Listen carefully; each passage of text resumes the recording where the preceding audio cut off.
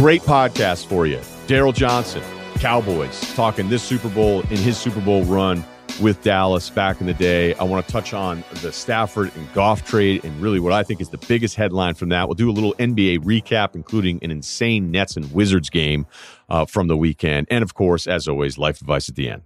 This episode is presented to you by Lululemon. The perfect pants do exist, and you can get them at Lululemon. The men's ABC pants are shockingly comfortable and breathable, and they come in tons of different styles and fabrics, all made to make you look and feel good. Whether you're in the office, at the gym, cheering in the stands, or just relaxing at home, these pants are in a league of their own. Buy a pair today at Lululemon.com. Apple Card is the perfect cashback rewards credit card. Earn up to 3% daily cashback on every purchase every day. Then grow it at 4.50% annual percentage yield when you open a savings account with Apple Card. Visit apple.co/card calculator to see how much you can earn. Apple Card, subject to credit approval, savings available to Apple Card owners, subject to eligibility, savings accounts provided by Goldman Sachs Bank USA, member FDIC. Terms apply. I want to start today's podcast talking Goff and Stafford because there's a bunch of different headlines that we can get to. And I'm not saying necessarily any of them are wrong, but the one that I think is the most interesting is that the Rams had Goff and they wanted to get rid of him. Okay, that's the important thing here. And that should scare you as a Lions fan. Let's go back and look at the timeline and all the moving pieces of this.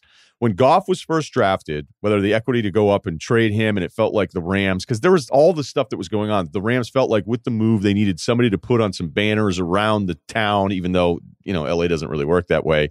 They had kind of a franchise guy before he even knew whether or not he could play to kind of sell the idea on the Rams transitioning out to Los Angeles. That was definitely part of the evaluation. Then, of course, after the fact, there was all these things like, oh, Fisher actually really wanted Wentz. And then guess what? Like Goff puts together a really nice part of his career once Fisher was gone and it was McVay. So I remember talking about Goff after his first preseason game with McVay where I think there was a turnover in a short field and they got a touchdown. They yanked Goff out of there. And I was like, uh-oh. Like that. And I was wrong about this, but I thought at that time, that's one of those deals where they're worried about a player's psyche and a young quarterback coming off that first rough year. So what they were going to do was let him feel good about himself for a week, walking around the facility, getting ready for the next preseason game. I even talked about it where I was like, I'm worried he could end up being a bust. He looks like a bust so far. And then there was a video that I'd said this, and then it got edited and shared all over the place where I was saying he's definitively a bust. And then, of course, when he's like a borderline MVP candidate one of those years and puts together two great statistical seasons, it looks like a total whiff. But again, people edit. So anyway, that Super Bowl run, the numbers are incredible. And the other side of that was, with people around New England and the Patriots, and obviously that's the franchise that I'm closer to. It's not like I'm talking to anyone in the front office there, but there was just a vibe around that team going up to that Super Bowl when I was down there for it was I had never seen the Patriots contingency be more confident, whether it was guys that used to play there, people that covered the team. I'd be like, hey, where's this team's head at? And they're like, they're so not afraid of Goff in this offense. And that's exactly what happened. Now, we could go back and look at some specific drops in that game and say, well, what if? I don't know. I don't know about you guys, but at no point did I ever really feel like, even though there was a close couple 50-50 plays where we could talk ourselves into a different outcome, it didn't feel like in the moment watching that game that there was another outcome other than New England winning. Okay? Now, after that, they pay Goff all of this money, 4 years, $134 million. And remember what the Rams said. And the Rams have no problem trading draft picks, which we'll get to, and they have no problem spending a ton of money on guys.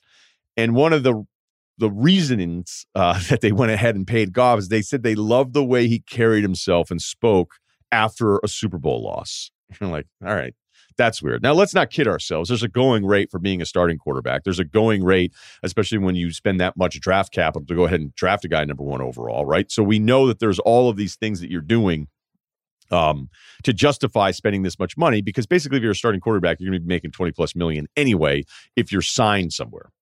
So then as things keep moving on, you go, all right, like how good is Goff? And I would watch certain things. And remember 2 years ago when the offensive line wasn't as crisp, they lost Cooper Kupp and things just look like it's way more challenging. And I'm like, who is this guy? Because I'm still convinced we are in an era, and it's not even a theory, it's fact. We are in an era where we're seeing so much production in different areas of not just football, but basketball, with pitchers in baseball, where you're like, okay, so these numbers are historically insane, but is it insane in comparison to how the game is being played right now? And Goff can put up these big gaudy numbers, but a lot of quarterbacks can do this.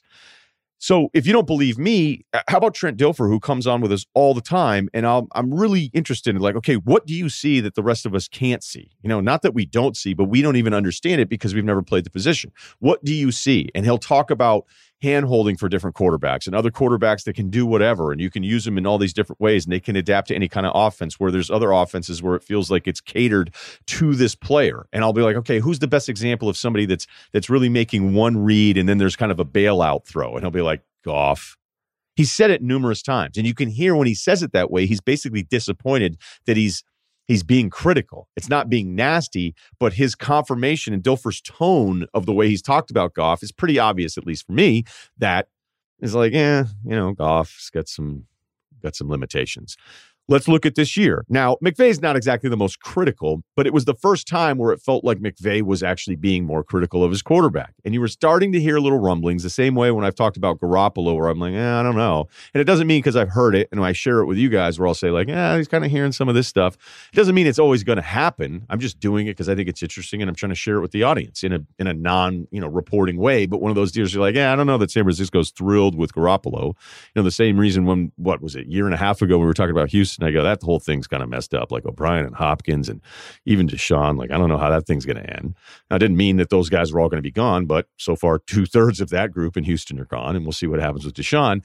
But it's the same thing with Goff, is that you were starting to just hear like, I don't know. And I don't know if the Wolford start against Seattle before he got hurt means that McVay was ready to completely turn the page on Goff, the way I've seen it read a few times. Because let's face it, Goff was hurt. I mean, some of the throws against Seattle just wasn't going to happen.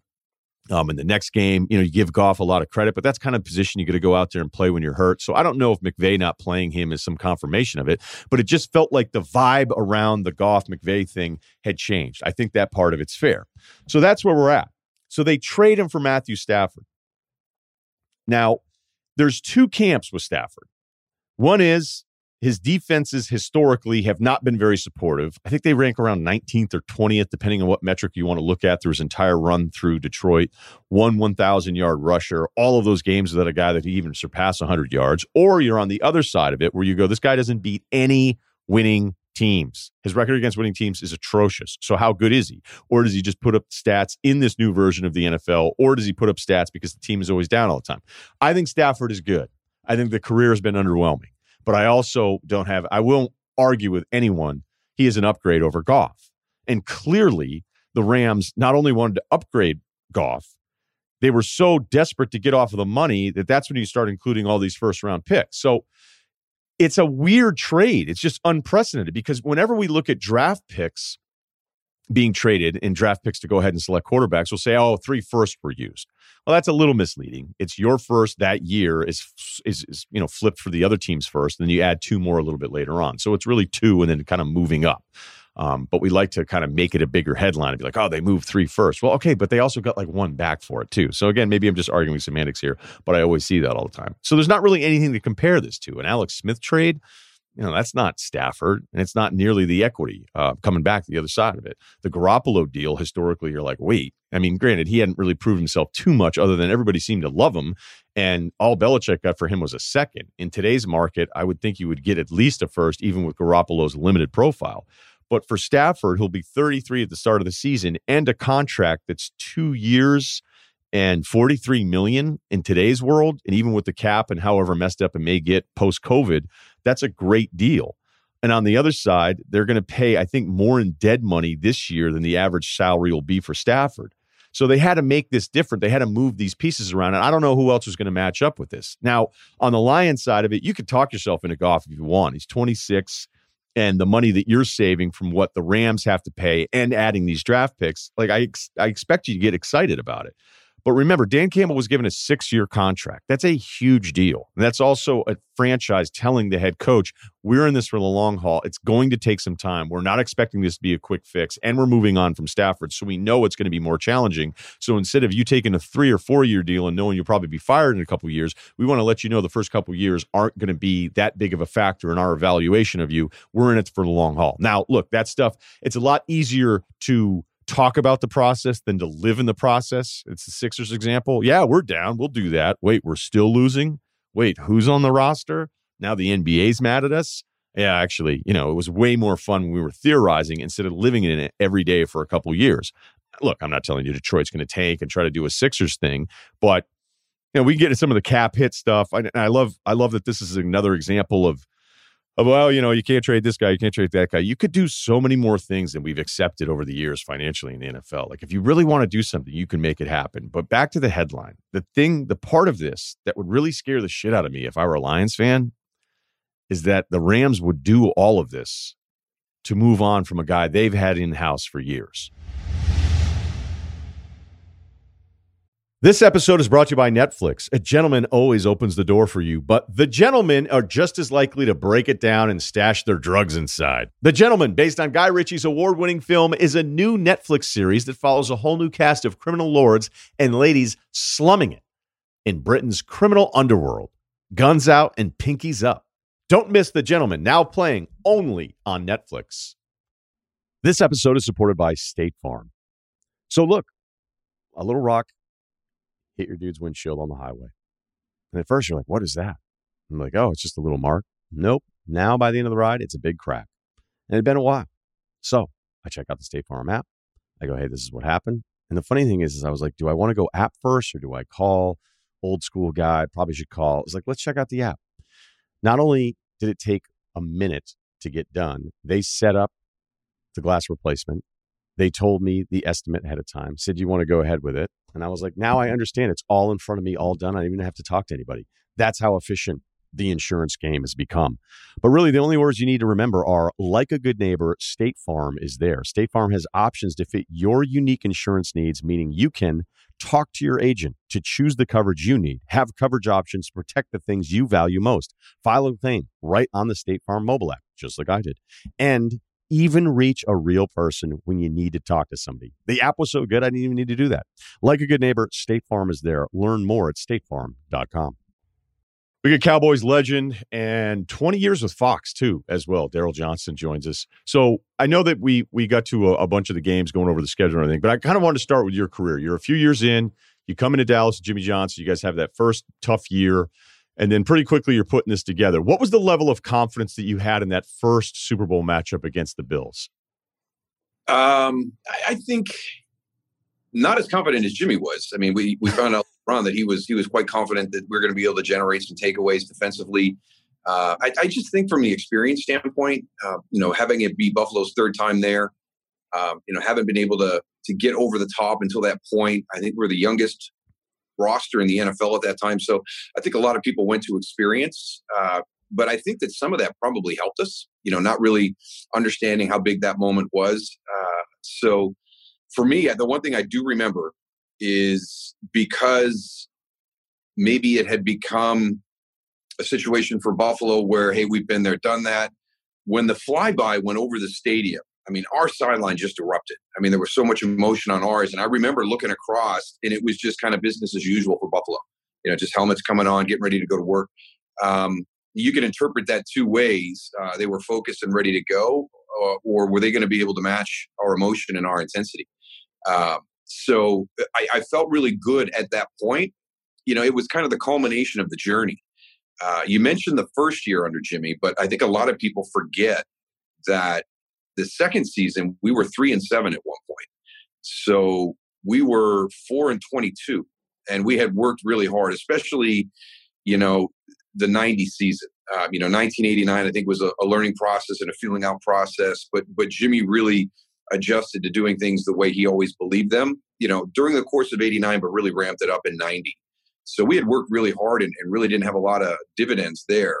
The big change was the addition of Norv Turner as our offensive coordinator. And that's when things really started to take off. So from that moment on, you just started to see all the different pieces in place offensively kind of fit in perfectly to Norv's system. So I think even though we were young, we were very confident. And I think beating San Francisco in San Francisco to get to that Super Bowl was a huge, feather in our cap. I think a lot of people still felt we were a year, maybe 2 years away from challenging them for supremacy in the NFC. But I tell a lot of people that game at Candlestick and the championship game, I feel was the best game that group ever played. I think we were +4 turnover ratio, and we needed every single one of those. That San Francisco team was extremely talented. So once we were able to cross that threshold, I think that there was confidence going into the Super Bowl. But that one moment I remember when the flyby came by and just the difference in how the sidelines reacted. And I took it to be, it was going to be hard for Buffalo to match our emotion and our intensity that game. I think those of us from the outside, always wonder, the lead up, right? The time, the prep time, is if it's like, okay, the meetings are more serious, or somebody pulls you aside and says, all right, Moose, this is exactly what you have to do. Like, how specific is it? Because I can imagine there's a version of the approach where it's like, let's be really locked in so we all feel really serious, but then also not wanting to get out of your routine and overthink it too much. So I'm just curious, at least for your first one, how that prep went, especially with a guy like Jimmy and Nor. Yeah, Jimmy did a great job of keeping it, traditional as we had done all season long. Don't make this out to be more than it is. It's the Super Bowl. It's the culmination. It's the pinnacle of what we're trying to accomplish. But it's a game, and let's prepare the same way we've always prepared. That's why if you trust the process and you're doing things the right way, you should never have to adjust in a moment like that. So Jimmy said, if don't deviate from your normal week's routine. If you're going out to dinner on Wednesday night, if you're getting some pizzas with your guys in your positional group and watching some extra film, whatever you've done all season long up until this point, continue to have that process so you're comfortable in your preparation. And we got a great example of that the following year when San Francisco came to Dallas for the championship game. And Jimmy had the quote in the headlines of the Dallas paper, "We're going to win the game," and you can put it in 3-inch headlines. Well, at that time, the visiting team was coming in on Friday. So when San Francisco woke up Saturday morning to that in the Dallas Morning News, they really kind of shifted their whole approach. Okay, what does he know that we're not aware of? And I remember talking to a lot of the 49er players about that. And George Schieffer kind of reacted differently and deviated from what they had done and didn't trust the process and felt that we had discovered something that maybe he could find with extra work and extra film. And that was not the case. That was just Jimmy's bravado and probably a little bit calculated, knowing that maybe he could get under George Schieffer. So that was a great lesson the following year. But I thought that Jimmy and Norv and our entire staff did a really good job, as a young first-year team at a Super Bowl of getting us to the point where, hey, this is just another game. Now, as soon as those Jets flew by and the intros were at the Super Bowl, you knew it was anything but a regular, ordinary game. But our preparation during the course of those 2 weeks never deviated from what we did all season long. I mean, you forget the final score, but they scored the first touchdown of the game. Did you feel, what was it? Was it a physical thing? Was it guys talking to you on their defense? Like, was there ever a moment in that game where you went, okay, we've got him? And obviously the final score was a blowout, but I don't know if there was one defining moment you remember from that game. I think the bounce back after that, it was a special teams mistake that gave Buffalo a short field. We had a blocked punt. I was the personal protector at that time. And really what they did, they overloaded one side and they put Tasker, inside away from the overload. So they isolated one of our guys in a one-on-one situation, but they knew by our blocking scheme it was going to pull me all the way to the overload side. The way we did it at that time is I would go to the outside guy on the overload. I probably should have hung a little bit longer because I did see Steve there, and I knew that it was going to be a challenging matchup because the overload was to the left. There was two guys left on the right. The guy outside Steve Tasker went wide, so they really just created a perfect isolation between Steve. And listen, I blocked Steve on the wing, on PAT, field goal, and on punt. And Steve was a beast, to block. So he did a great job. It was a great scheme. They executed it. Got the block punt and got a touchdown off of it. So I think the way we responded immediately after that, that's when everybody kind of started to settle in. And maybe it was good to have a little bit of adversity right there at the top of the game as a young team and be able to respond and show everybody that you weren't going to be impacted by something negative early in the game. So in the rematch, were you way less impressed with Buffalo, just knowing what you had done to them a year prior? No, they had beaten us that year in week 2. It was part of a MS holdout. They'd come down to Dallas and knocked us off down there. The second one, that was a tough year. We at 0-2, we kind of put ourselves into a hole a little bit. The NFC East was really strong at that time. We were always trying to, go through that process of getting into the playoffs, either, securing a home playoff game, having, home field advantage throughout the course of the entire conference. So there was a process that we would go through. And at 0-2, we thought we'd maybe kind of given up that opportunity, but we were able to get on a great run and carry it through the rest of the year. I still think it was one of Jimmy's best coaching moments, of his tenure with us, because it was 13-6 at halftime.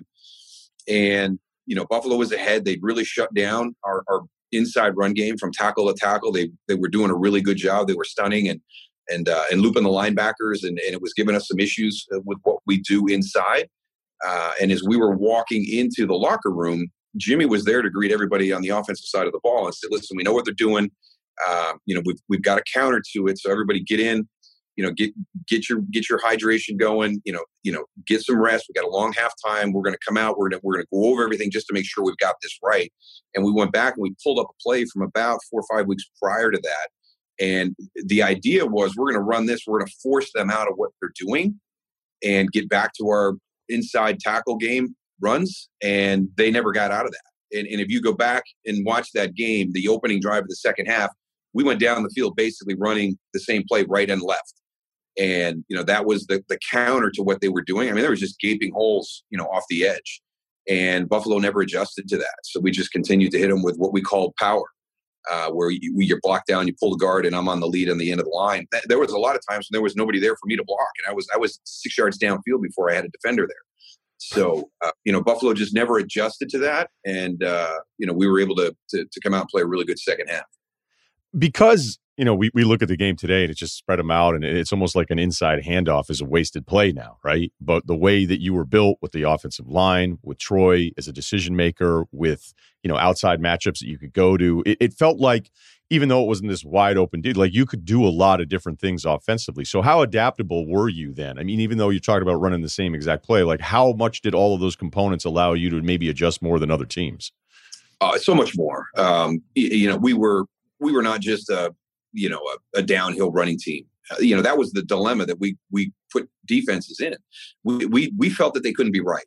If they were going to load up the box and try to stop Emmett, you were putting yourselves in one-on-one matchups with Michael Irvin, Jay Novacek. I remember talking to Andy Reid one time, and when he was at Green Bay, he said the two matchups that we just never could, kind of resolve playing against you guys. We couldn't block Leon Lett inside, and we couldn't cover Jay Novacek.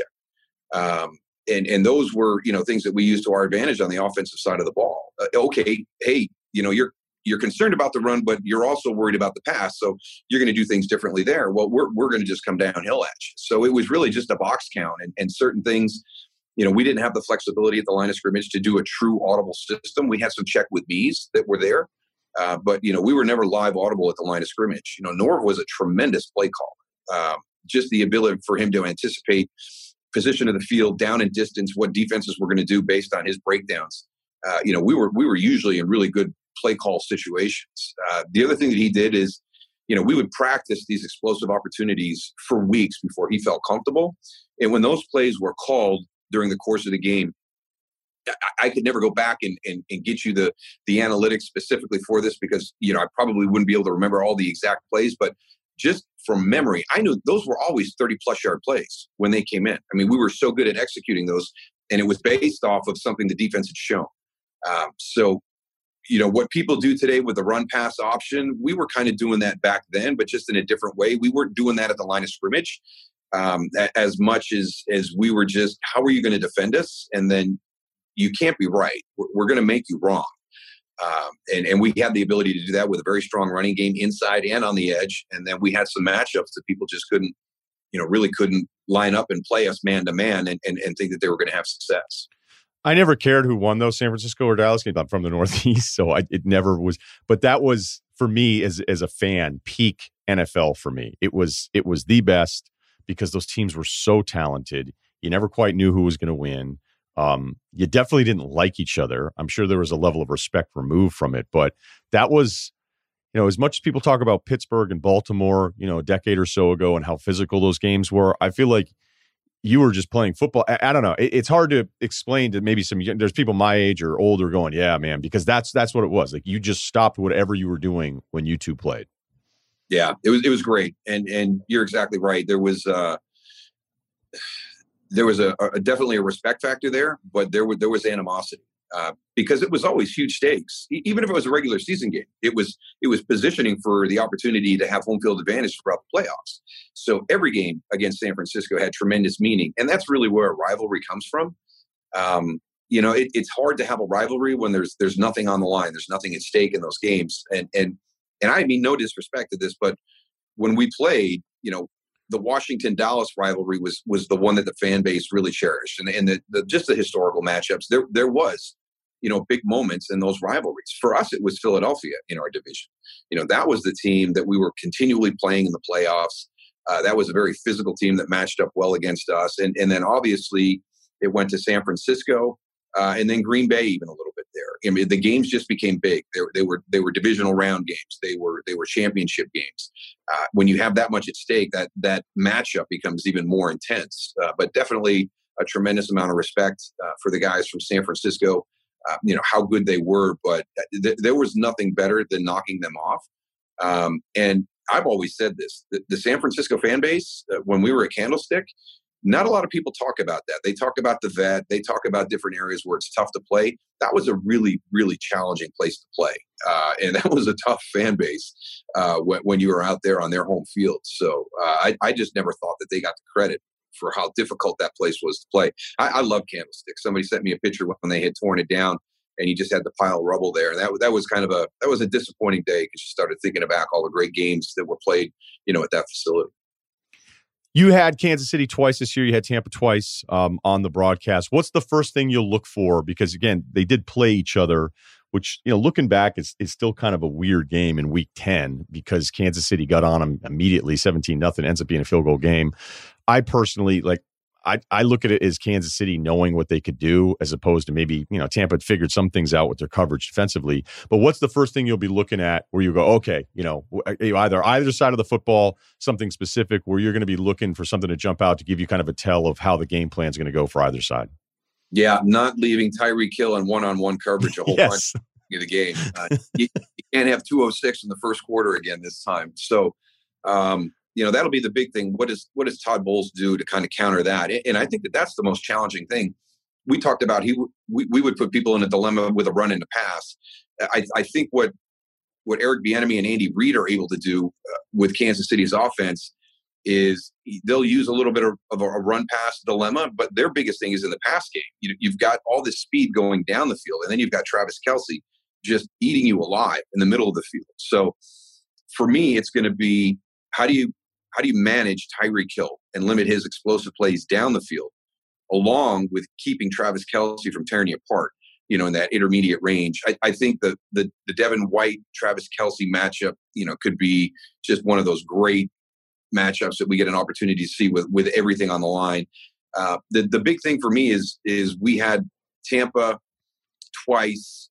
They were starting to turn the corner when we had them the first time against Carolina. And then we had them against Atlanta later in the year, and you could see the improvement. So this has been a journey for Tom Brady this whole season. Getting comfortable in Bruce Arians' system, very different from what he did in New England, understanding the subtleties and the nuances of that offense, and then really all the pieces in that offense. How does Mike Evans, run these routes? How does Chris Godwin, where does he like the ball placed? Cameron Brate now stepping up.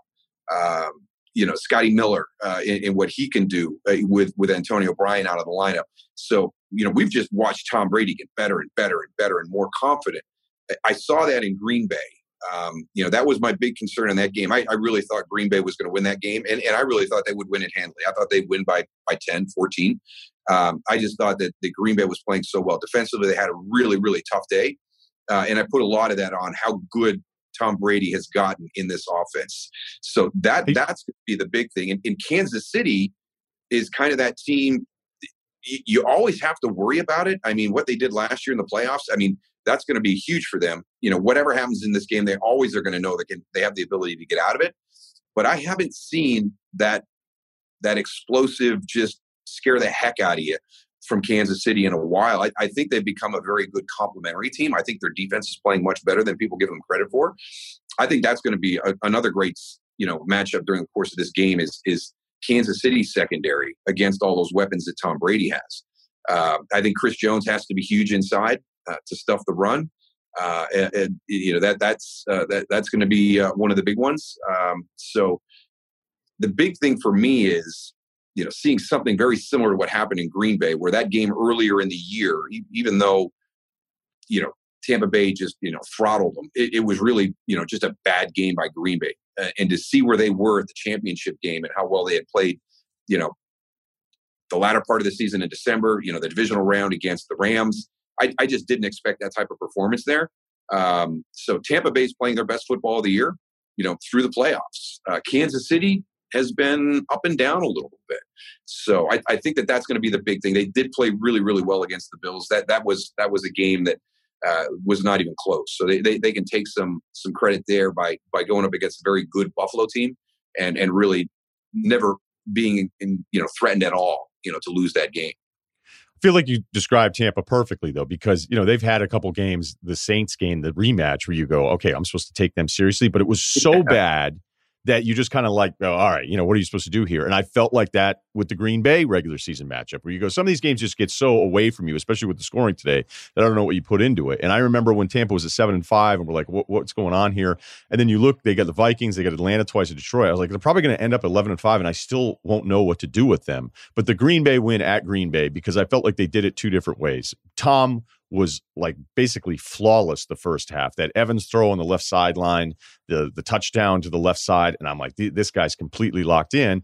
And then he gets a little sloppy with some picks, but they're more like Brady picks, where it's not that he didn't see somebody. It's just that, something stupid happened, and then, he threw the ball up in the air, especially that one to the right sideline.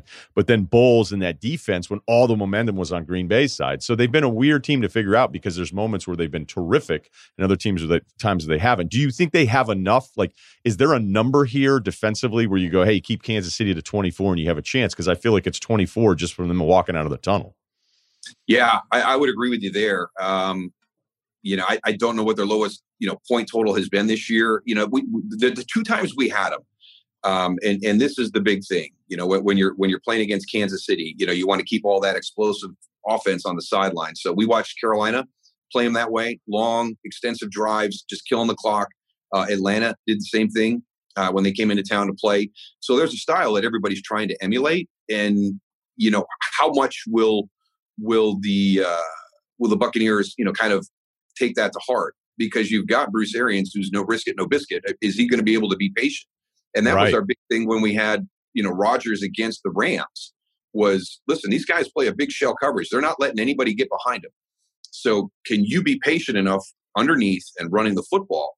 And then when you have those opportunities down the field, capitalize on them. And I thought, Aaron just did a great job of executing that game plan against the Rams. Brady's in a similar situation now. Can he do that? You want to be able to keep them on the sideline. I think Ronald Jones is going to be huge. I know Leonard Fournette's been on a roll, and he always gets on rolls in the playoffs. But to me, the scary guy in that offense is Ronald Jones. When he gets going, we had him in one of the games. He had a 98-yard touchdown run. To me, he's a little bit more dynamic than Leonard Fournette is. I think it's a great 1-2 punch for him. But if Ronald Jones is able to get 8 to 12 snaps in that game and be a factor, I think that's big. And that keeps that offense on the sideline. And so to me, it's going to be all about patience. And it's not about Tom, because we've seen Tom do that in New England on numerous occasions. We're just grind it out. You see all these clips when he's on the sidelines telling the guys, hey, we need one of those 7-minute drives right now. He understands that. He buys into that. The big question is, can Byron Leftwich and Bruce Arians call the game in a way that allows Tom to execute it in that format? Yeah, Brady can do it. Brady can be patient. I just don't know if Bruce can, because I don't think he can. Yeah. Honestly, I really don't. I don't think he can. No, and I'm so glad you brought up Ronald Jones, because the Fournette part is these flashes of who he looked like when he was drafted 4th overall. The unfortunate thing is like, oh yeah, that's right. That's what it used to look like. I mean, Joe Buck's call was perfect. He goes, this is LSU Fournette. But I every time Jones has a carry, I feel like he has a chance, and I'm not looking at him as one of those, Dalvin Cook types where every single time, or McCaffrey necessarily, but Jones is an incredibly underrated player. I don't think he gets enough credit. No, not at all. And he's had a tough road to hoe too. Yeah. He's earned every opportunity he's gotten, and it just seems like nobody wants to commit to him being the guy. Maybe a few bumps in the road, early in his career, but he's played well. He played well last year down the stretch. He's been really good this year. He won that battle, straight out about week 7 or week 8. It was a running back by committee with all the different guys that were there. And then, all of a sudden, if you're watching the film, you're like, this is not by committee anymore. This is Ronald Jones's job to lose. I just, that injury at the end of the year gives Leonard a chance. And that's really what it's about is guys get an opportunity. If you take advantage of it, now you shift the coach's thinking. So I've felt since about week 10 that if Tampa Bay was going to do something special, Ronald Jones was going to need to be a big player. So it still sounds like you're leaning Kansas City here. I'm horrible. I actually had a Bills-Packers Super Bowl, so I'm probably not the guy to talk. Oh, you were almost there. Are you kidding? That's pretty good. Are you? That was last week. I thought you meant before. I thought we were talking August here. Yeah, I couldn't even get that right going into the championship game. Did I learn my lesson? Did I feel that Green Bay was just so much better than Tampa at that time, not realizing the progress that Tom Brady and that offense has made? I just really think it's going to come down to the red zone performance by, Tampa Bay's defense. Green Bay, it was a machine this year. I think they were 80% in touchdown efficiency. It just, historical numbers when they got into the red zone scoring touchdowns. Tampa Bay was unbelievable in how they played once they got down into the red zone. That was the difference in that game. Can they do that same thing to Kansas City? I just think Kansas City and Andy's creativity once he gets into the red zone, it's such a condensed portion of the field that you got to throw some traditional stuff out and just get really creative. And Andy's not afraid to do that. So how does that Tampa Bay defense play red zone defense against maybe some non-traditional personnel groups or non-traditional plays that Andy's going to draw up for you? Because one of the things that he shared with us during the course of the season is, especially in the red zone, it's like an incubator. Like the guys design stuff and he allows it to be run at practice. And if he likes it, he will call it during the game. And by giving the players ownership in that situation, their desire to execute it flawlessly goes up dramatically. So that's why you see some of these things in Patrick Mahomes with all these different kinds of shovels, and it's Travis Kelce, it's Anthony Sherman. Just some of the things that they're doing down there inside the 5 are just so unconventional and so hard to defend. I think that will be the key, is Tampa Bay's red zone defense and maybe tight red zone. More than just once you get inside that 25, 20-yard line. How do they do that inside the 10 and the 5, where that creativity and that ability of the players to submit plays and execute them at practice and have Andy and Eric Bieniemy buy into running that actually during the game? Thanks, man. You got it. This episode is supported by H&R Block. Knock, knock. Real estate pros. You could save up to 30% when you file your business taxes with Block Advisors instead of a typical accountant. That's because Block Advisors was built by H&R Block to provide small business tax prep that doesn't cost an arm and a leg. Their tax pros are specially trained to help real estate pros like you get every available credit and deduction, 100% accuracy guaranteed. Visit blockadvisors.com/real estate today to get started. Average savings based on national average fees for Federal Form 1040 plus Schedule C and one state filing and latest available 2020 survey conducted by the National Society of Accountants. Pricing may vary. See blockadvisors.com/guarantees for full details. This episode is brought to you by Seed. As you're getting a little bit older and you're like, hey, I wonder if I need that supplement. What's going on with that one? Does this one make me feel better, or did I just buy it? Or did somebody suggest it? I'm not really quite sure what the deal is. I'll tell you this, probiotics, the right ones, they work. Did you know that most green powders and probiotics don't survive digestion? Seed's DS-01 Daily Synbiotic is engineered in a 2-in-1 capsule to safeguard viability through digestion for complete delivery to your colon. A broad-spectrum probiotic and prebiotic formulated with 24-hour clinically and scientifically studied strains for whole body benefits, including gut, heart, and skin health. Visit seed.com/Ryan, R-Y-E-N. Use the code 25RYAN, R-Y-E-N. That's 25RYAN to start seeding today. I want to do some NBA stuff here quickly before we get to life advice, because that Nets-Wizards game on Sunday was ridiculous. 149-146 win for the Wizards. The Wizards scored 48 points in the fourth quarter of this one. Now, Russ was great. It was good Russ. I was arguing with a couple guys at Ringer about, Westbrook and like where you thought he was going to be. And, he's been bad. I mean, he's just been awful. I mean, I think there's a version of Westbrook when it's all said and done. Like, I don't really know what we're going to say with his career. But on a Sunday night, he looked terrific, and he hit a huge three that basically won this game. And we'll get to some of this stuff. But Lillard, after he hit his game winner against the Bulls, and that Bulls loss was atrocious. I still can't believe some of the calls that they make on some of these late game situations. Like, you're going to call these illegal screens when guys fall down. Like, I just don't think there should be I'm not saying an illegal screen. They're all allowed, but I just a collision on a screen and where somebody falls down and then all of a sudden like, all right, we're going to call that, when you're like, you're really doing the defensive player a favor if he knows that that's going to be called a lot. And again, that's a bigger issue on officiating and all this stuff. And then Lillard hits a step back. And so Lillard tweets, I don't know if it was a reaction to some Zach LaVine thing, because somebody else had posted this deal about Zach LaVine owning the Portland Trailblazers, and then Lillard hits another just walk off, and it was a sick shot. It was ridiculous how great that shot was. And so Lillard went at that. And then Lillard yesterday was tweeting, as someone that watches a lot of NBA games, not just highlights and box scores, it's obvious that so many people who speak on the game don't really watch. And then Bradley Beal quote tweets it, all caps, box score fans the worst. Well, the irony of that statement, as much as I like Beal, he's been on this pout mission here for a couple weeks, and he was doing it again in the first half. And so if you only went by the box score, Beal looks incredible in this game. 37 points, 6 boards, 4 assists, 13 to 23, 9 for 9 from the free throw line. So that, as a box score fan, makes Beal look great. But if you were a non-box score game guy and you were actually watching the game, you could see somebody who just, like, you could talk about him in the flow of the game and not taking shots in the first quarter. I don't know what he was trying to prove there, but he was taking the time off, like just wasn't interested, no movement. Swinging it when he was the option. A couple timeouts where he went and didn't want to high five anybody. It was weird. And then he sat away from everybody. So if you've been watching Wizards games, which for some reason I happen to be on this weird Wizard stretch where you're watching Beal's putting up these great numbers. They're now 4-12.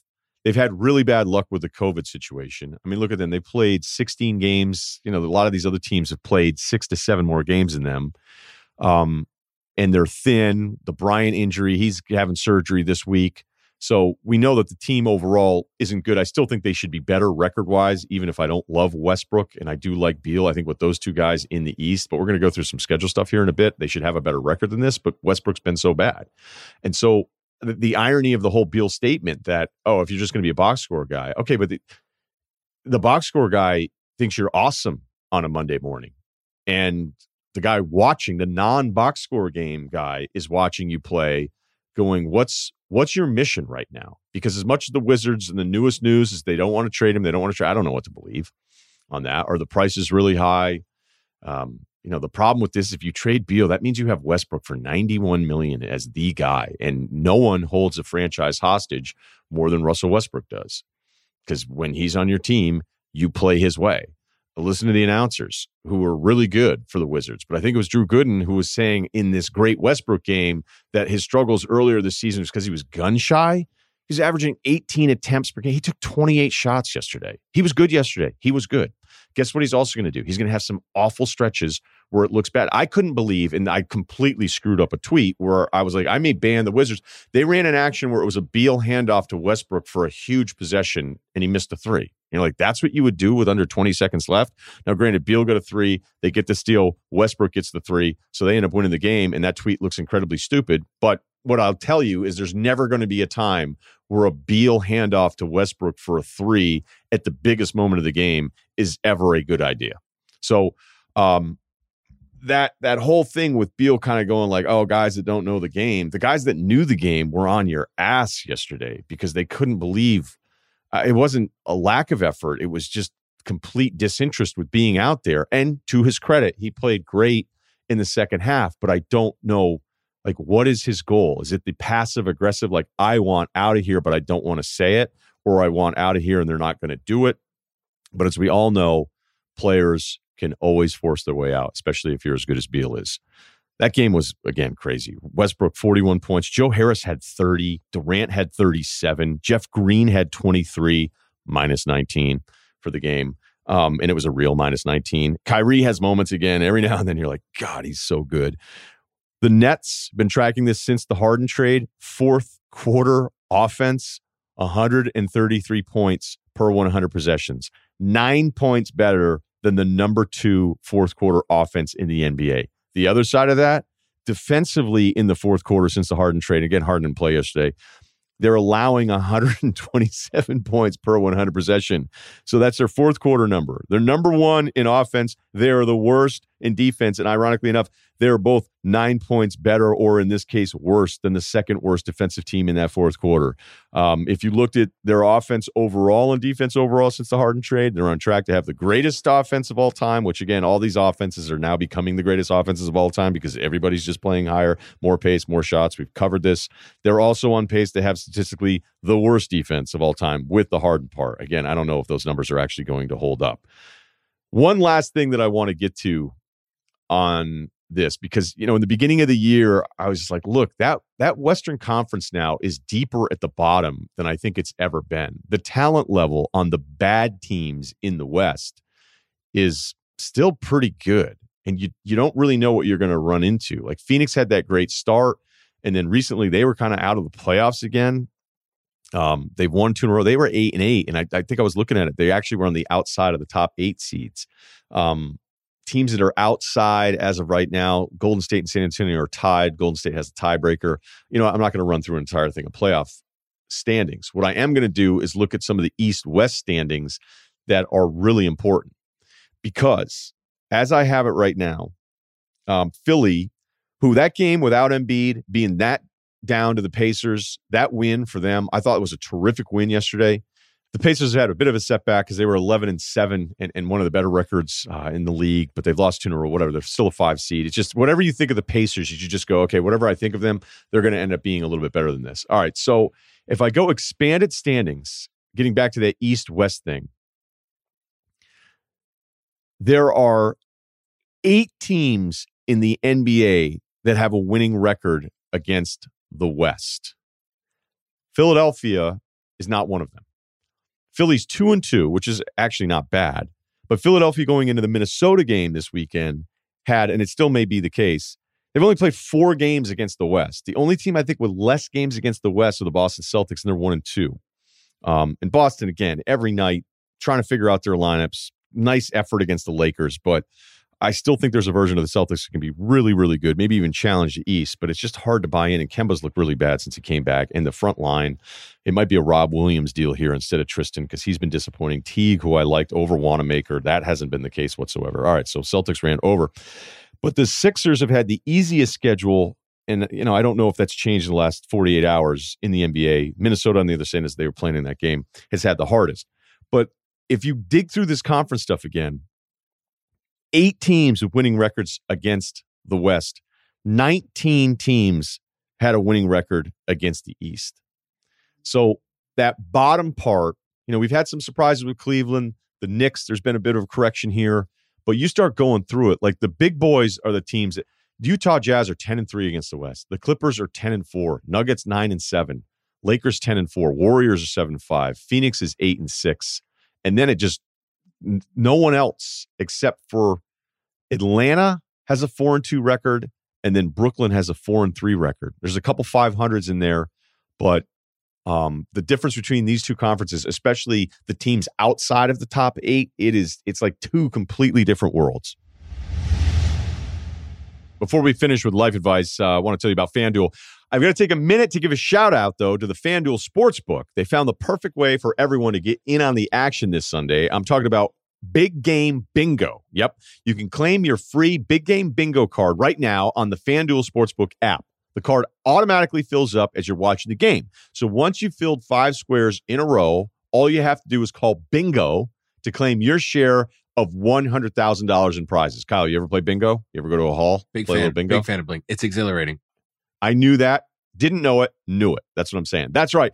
FanDuel is giving away $100,000 in prizes for free. FanDuel is the exclusive home for Big Game Bingo, and your card is waiting for you right now on the FanDuel Sportsbook app. The app is so easy to use, and it takes less than 2 minutes to sign up. There are more ways to win on FanDuel during the big game, but there's no excuse to miss out on this one. Big Game Bingo is perfect for everyone. You can win your shares of $100,000 in prizes, and it's absolutely free to play only on the FanDuel Sportsbook app. You want details? Fine. I drive a Ferrari 355 Cabriolet. What's up? I have a ridiculous house in the South Fork. I have every toy you can possibly imagine. And best of all, kids, I am liquid. So, now you know what's possible. Let me tell you what's required. Life advice, rr@gmail.com. We are loaded with submissions here, so I don't know that Kyle was able to get to all of them and sort through them. We should do a check-in with Kyle. It's been about an hour. So, good day to you. I haven't said much. We just been banking guests, and I've just been super happy about it. So, it's been a great hour. That's why I haven't said anything. Yeah. No, you know when to shoot, when not to shoot. You're not the Westbrook of producing. So let's get to a couple here. Hey, Ryan, Kyle, 5'10", 3/4. You can call it 5'11". I still don't know how this happened, but that's cool. We'll keep going through it. Used to be a marathoner, but a bulging disc keeps me ground bound nowadays. I got a plantar thing going in my left foot right now. Brutal. Couldn't even walk yesterday. Played hoops with no rim again. I'm actually thinking about tweeting out, does anyone in the South Bay have a decent outdoor court? I will pay you $20. I'll bring subs over and you can eat them. We don't have to say hi. We don't have to interact. I'm by myself, so I'm not high risk. That's really sad. I don't know. I think it shows dedication. Man with no rims, just trying to get some shots up. People look and go, what the hell's going on? But it's been a few weeks since I'd ever done anything like that side to side or whatever. And I don't know. You guys want to hear about my injuries more? No? Okay, moving on. Back to the email. After 6 years of anticipation, I got engaged to my girlfriend just as the pandemic hit Rudy Gobert and the rest of the country in March of 2020. My fiance and I see eye to eye on many things. Two liberal Jewish people growing up in New York City area tend to do that. But when it comes to our new family name, we have never quite been on the same page. Right out of the gate, I totally get her wanting to keep her own name. She's her own person. I don't expect her to take mine. Okay. From her view, she'd love for me to take her name. Huh. If not that, she would want to do something original like combining our last names. My perspective, I'm open to doing a hyphenation. If anything, it'd be nice to just be my last name, her last name. She could do her last name first if that's her preference. Perhaps the biggest challenge would be what we want to name our kids. While I want to support her, I already feel like I'm doing plenty when I'm totally cool with her taking whatever name she wants. But to not have the kids at least go my last name, her last name, is tough to swallow. I'm trying to prolong a family name as a male that is important to me, and I do feel like I owe it to my parents as well. I guess the ultimate compromise would just be an entirely original family name, but obviously that leaves me in a tough spot. I feel like I'm doing my fair share and then some already. Do I need to give up the naming rights in order to support my fiance's wishes? Whoa. All right. Let's talk about generations here, because I remember, however my father sees the world would be differently from how I see the world, how maybe you listening see the world, and how my father's father would see the world would be different than how my father sees the world. Okay, so this is pretty typical stuff here. All right, so my grandfather may have said something in 1960 that he thought was normal, coming out of the war, maybe in 1950s, how he felt about, let's say, an enemy nation that just wouldn't fly today. All right, are we all on the same page here? All right, so I think there's times where previous generations can just be outdated with the way they see things. So the reason I bring this up is that I remember my father, when I was a lot younger, saying to me, "Hey, if your wife doesn't want to take your last name, that's a bad sign. That's a flag. That's a red flag." I'm at the point now. I would agree with him then. Impressionable, younger, you live a little bit longer, maybe a couple decades, and I go, like, I don't care. If my wife didn't want to take my last name, I wouldn't care. And I'm probably even more desensitized to it than most would be, because in my industry, so many women don't take their husband's last name because they've already been on TV and built up their name and a brand and all that stuff. Now, if they do want to change it, great. If they don't, great. I don't care. Seriously, if my wife said, hey, I'm not taking your last name, it would not bother me. And as my father said to me 20 years ago, I don't think it's a red flag. Now, this is really modern. So maybe my thoughts on you taking her last name and getting rid of your own, maybe these will be outdated in 20 years. But I don't know what the hell we're doing on some of this stuff anymore. That is, I'll admit, like, I don't know. Am I traditional? Am I, I don't know. Sometimes I'll be like, am I a caveman when I go, she wants you to take her name? Like, what the hell's that about? So I got to tell you, I already think you're at a disadvantage here if this stuff is even coming up. Like, I think you kind of know. You're writing here and you're saying, hey, she wants me to take, let me read that again. From her view, she'd love for me to take her name.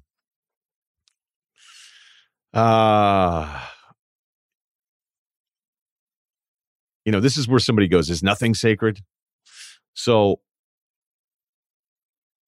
if she's proposing that, my guess is these kids aren't going to have your last name. And the thing that every woman has over the rest of us is they're the one going through carrying and birth. And we never have to do that. And so when it comes to the naming stuff, they win and they should win. It'd be really nice, if you were a guy, and, sometimes I think about it, I'm not exactly in that mode. Like, oh, would it be cool to like name somebody a family name? I seem to think a lot of my Fairfield County rich friends have these weird names that are like middle names that are like what the hell's that? They're like, oh, it's a family name. I'm like, oh man, like when you get rich, you just make up weird rules about naming and give people like weird middle names. And then you just say, oh, and it's like my second middle name. I got to tell you, that should be a goal for people. Get rich enough where you start making up weird middle names and just say, oh, it's a family thing. It's our crest. But on this one, it sounds like you already know you're going to lose. So I don't know that she's going to be able to be talked to about this. If she actually wants you to take her last name in the marriage, like even proposing that means you're not going to win one argument about what to name these kids. So that one's tough. Look, I know somebody really well who there was an argument about the child's name, and everybody finally came to an agreement on the kid's name, and the person that I know, again, really well, just wrote down a different name on the birth certificate, the name that she wanted. And then the kid found out years later that his real name wasn't his name. And I was like, that's kind of fucked up. I was like, whatever. I gave birth. And I was like, yeah, but now you got a kid who, like, all of his paperwork when he becomes an adult is all going to be screwed up all the time. And he never knew he had a different name. So all I can say is I don't have much advice other than good luck with all that. Norms are weird. What's that? I said norms are weird. It's like social norms. I'm worried because I don't have the coolest last name, and the person I'm with now has a pretty cool last name. And like, kids and is like tons of money and years down the road if it were to happen. I'd be like, hey, she might be like, listen, your last name sucks and mine's cool, and this is how it is. So I get it. Yeah, that's why I'm allowing, like, I don't know, in 20 years, maybe, I don't know, 10 years, will the norms change? It's like, actually, it should be it's like, who's got the better assets here? Who's got the cooler last name? Like, which would sound better as a football player? Not my name. I'll tell you that. I don't think I'm modern enough yet for that one, to be honest. Oh, no, me neither. I'm scared to death of it, but I just look at the facts. It's like, hey, your last name's not cool, dude. I could see an Atlantic cover story, though. Why last names need to change. Here we go. I don't know. I mean, maybe you can just do the hyphen thing, Maybe you can do it that way. There's plenty of people to do that. So, again, I don't have a problem with any of that. I'm just saying if she wants you to take her last name, that there's some alarms going off with me over here where I was like, all right, yeah, you're probably not going to win any of this. Okay, young guy checking in. Some of you dudes, by the way, that send in emails, it's funny because you'll talk about your looks, which I love the self-assessment, right? We talked about that before. What would your own scattering report be? I like some of the self-assessment here. And some of you guys will be like, hey, I'm still pretty good looking, but you don't realize like a picture's rolling in. And then some of you other guys are like a little too down on yourself and you look really good. So, shout out to all of you out there. All right. Love the podcast. Shout out to Kyle. start giving a little background. 5'10", 170, can dunk. Okay. That's pretty good. 7 in the looks department. You know what? This guy is a good-looking guy. Looks fine. All right. Not the hottest thing walking around, but not the worst either. Good assessment. I make up for my sense of humor. I make up with it for my sense of humor. Again, dude, you're not just disgusting looking. So a little more self-confidence, please. I'm 22, working in construction industry. Decided school just wasn't for me. Went the construction route. Started as a roof tech, and I've worked my way up now to roof salesman, making pretty good money for my age. This is not why I'm writing you, and as you're probably assuming, yeah, this is about a girl. I started talking to a girl about a month and a half ago. Let's call her Paige. We've known each other for a while through mutual friends, as I dated one of her good friends 2 years ago just for a summer. Some of you may think that's an alarm. This is me talking here now. Some of you may say, oh, well, if he likes her but dated one of her friends. We're talking early 20s here. This is very normal. Everybody dates everybody back then. All right. So I don't think that that's an issue, although maybe it is. All right. Our friend group stayed somewhat closer the last 2 years, so we've always been kind of friends. So we've been talking for the last month. This is our guy here in Paige. Last month and a half, hanging a few times a week, went on a couple dates and text and FaceTime every day. Over the last couple of weeks, I'm starting to get feelings for her. We have a lot of things in common. We're getting along super well. We have a great time together, and every time we hang out. Here's the problem. After the first date, she told me she wasn't having romantic feelings for me, but said she likes me a lot and wants to see where this goes. Fast forward a week ago, one of her friends asked me if I want to go on the trip with their friend group to San Diego, where they got an Airbnb. Of course, I said yes, for the main purpose, obviously, to hang out with Paige. We had a great time on the trip, and now here's the problem again. We talked at the end of the trip about how I'm feeling and how she's feeling. I told her that I'm starting to really get feelings for her and that I liked her a lot. She told me she really likes me and that I'm a great guy and that I've treated her better than any other guy has, but she still doesn't have those romantic feelings for me yet. She said she still wants to talk, hang out, and stay close. We even have a couple more trips planned for us in the next couple months. I really like this girl, and she's one of the best girls I've met and I've talked to. What should I do, Ryan? Do I keep talking to her, hope she catches feelings for me one day, or I just cut it off now so I don't get stuck with this one girl and just move on? Kyle, Ryan, please help. Thank you, guys. Okay.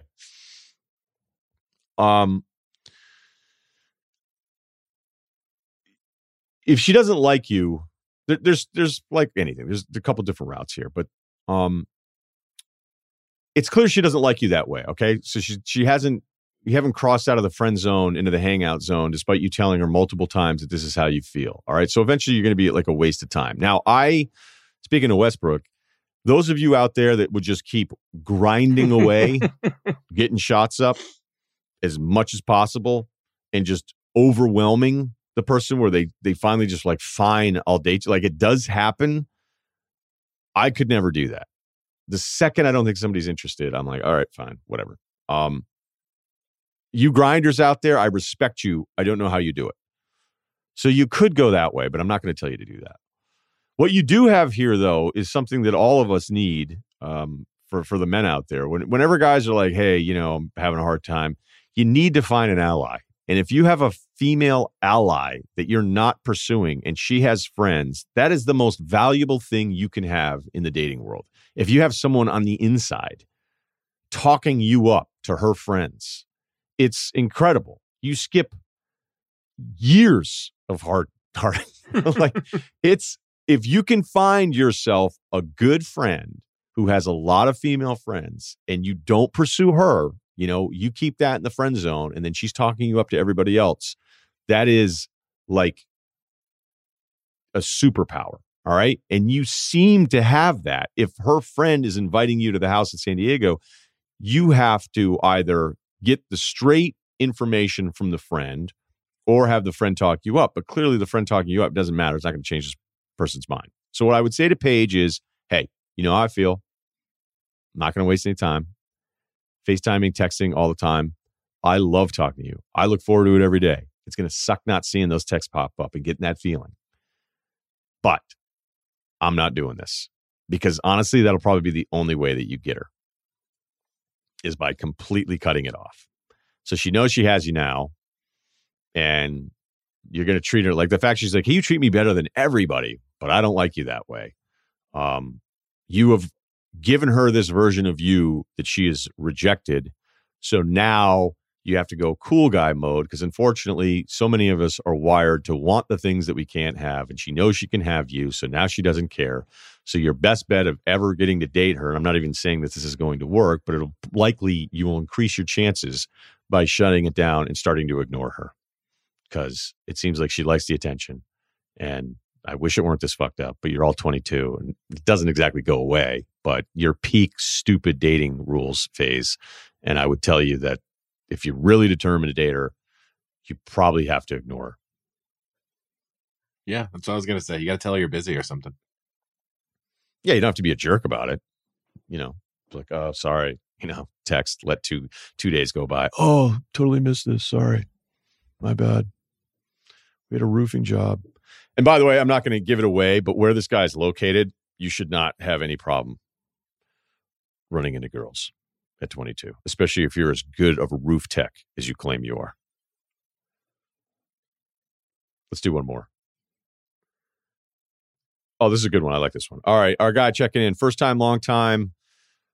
Late 20s and working a relatively high-paying career for my age. Think finance, law. I hope he's not with a hedge fund. Wall Street. In New York City. I grew up and went to college in Boston and originally thought that leaving for New York City would be great for my career development savings. This part of the email blew my mind. You thought it'd be better for your savings to live in New York City? This guy must be doing well. Unless, wherever he was in Boston, maybe he thought an apartment in Manhattan was cheaper than buying a nice house in a nice neighborhood in Boston. I would tell you Boston isn't exactly cheap by any means, but I don't know. Maybe some of the new numbers. There's no jokes about Boston apartments, though. The joke is the New York City apartments. That's the size of a bathroom. Look, downtown Boston is really, really expensive. But if you were ever saying like savings, New York City would not be the first person that would not be the first thing I thought of. Maybe he has something specific going on that he's not filling us in on here. So, all right. He says in New York City, honestly, it has been great. I've been given great career opportunities, and while I'm not super passionate about the job, I at least feel a weird sense of satisfaction of being good at it. All that being said, over the past 6 months, I've been able to work remotely from Boston between my parents' place and my friends' apartments. It's been a total blast. It's like having my cake and eating it too. I've been able to see great lifelong and college friends while maintaining my career trajectory. Admittedly, I have a sense of guilt, regret from missing out on some of the great times I could have been having with this group over the past 7 years while I was instead in New York City focused on my career. So, all right. So he's kind of having that post-college regret. It is amazing when you have a really great group of friends from college, a bunch of you all live in the same area, and you keep riding out those weekends. It's always funny, too, because I remember like going to New York City to visit guys and be like, all right, what's the plan tonight? Be like, oh, we went on Friday. I'm like, you don't go on Saturday? I'm like, no, we don't. We're on the come up. We got to stay in. I was like, oh, wow, these guys are really growing up. But I was always very jealous of that because, look, I decided early on I don't care about anything career. And I do regret some of that stuff. I regret, it would have been really fun to have had a group of friends every weekend to be like, hey, what's the plan? What's the plan this Friday? In my younger years. Now, granted, most of the time I would have been like, oh, I have to watch a game. But I hear exactly what you're saying. And here you are thinking, okay, I'm still pretty young. It's late 20s. So, all right. So as my office in New York has said that it's reopening after President's Day, 2 to 3 weeks from writing this, I can't say I have mixed feelings about going back. I just flat out don't want to. He doesn't want to go back. I feel like I've woken up from a 7-year fog of slogging to work while shoving my personal life to the side. I thought hard about taking a pay cut or just flat out quitting and moving back to Boston while we're still in our late 20s and my parents are healthy and active. Is this a ridiculous way to think? I can't help but imagine being 40 and still living in New York City with a good amount of savings, but no great memories. Thanks. He also wanted to know who's better to grab a beer with, Simmons or Cowherd. That one's actually close. There's no definitive one there. They're both fun in a different way. So, I mean, I've probably gotten together Cowherd more socially than Bill because I, live near Cowherd.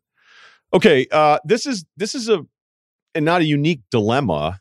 And, if you were to say on the surface, I miss my friends, I'm quitting my really great job in New York City so that now I can be near my buddies, that does sound stupid on the surface. Now, I'd imagine if you're this good as you say you are in whatever career path you're on, you should be able to get a job somewhere else and do this. But there are moment ideas and then there are kind of long-term ideas. And those moment ideas can be really intoxicating. Like when I finally knew I was going to leave Connecticut, I knew I was leaving for a little while. So I was always like thinking about different things.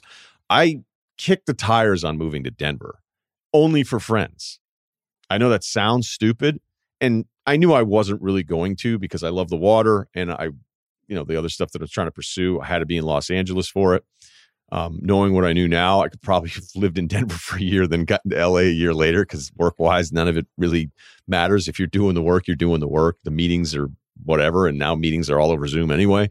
So, but you don't know any of this stuff. So I'm afraid that you're being a little tempted by how great this run has been because you haven't had it. So you have more appreciation for this friendship and catching up and feeling like you missed out on all these times because you were away from it, where this is just life for those other guys.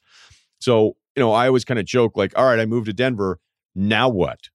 Hey, sorry, I can't hang out with you today. I have too many friends. That wasn't really going to happen.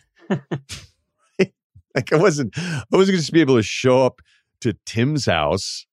Like, hey, what are you guys doing? You want to play NHL 94 downstairs? Like, so you can create a version in your head of what your life is going to be like if you stay in Boston full time. Word. That may not be true. Now, maybe it is. I mean, maybe you've had these months there and you're like, no, it would be like this. And I like being near my family. Oh, I'll still sometimes have guilt where I'll think, did you have to move all the way across the country? Well, I did. I had to. But, then I'll think about like my younger brother and I'll like, maybe you should have just, stayed in New England for another year. And it's like, well, it wouldn't really have changed anything. So here's what I would say. Don't do this with no plan. Okay. Don't just flat out quit.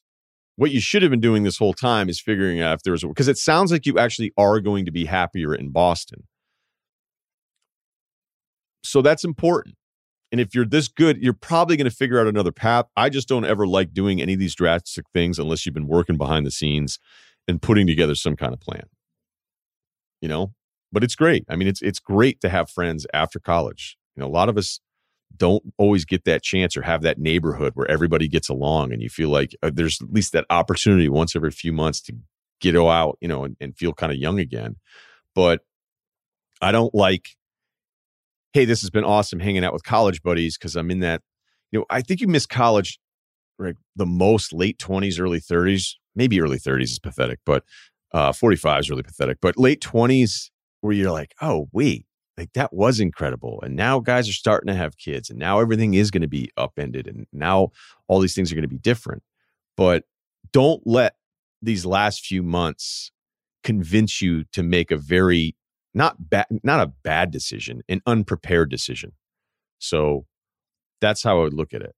And even if you have to go back to New York City in a couple of weeks when things open back up, maybe you'll be removed and be like, hey, you know what? Actually, maybe this isn't so bad. Or maybe you'll miss it so much that the money and the job just won't matter. Because sometimes we have those decisions facing us. And you go, I don't care about any of that stuff. I just want to be happier. And I was happier back in Boston. So there's a bunch of different ways you could go with this. I just would like a little bit more prep from you on a career transition here, especially at a really tough time right now. But if you're as good as you say you are, then there should be opportunities in Boston for you. Okay, that's the podcast. We have Teddy Bruschi later this week. Aaron Donald is going to join us as well. And we've got a few other things planned. So it's going to be a great week leading up to the Super Bowl. Make sure you check out all the coverage on Ringer.com, Ringer Podcast, and Spotify. Please subscribe, rate, and review. Talk to you Wednesday.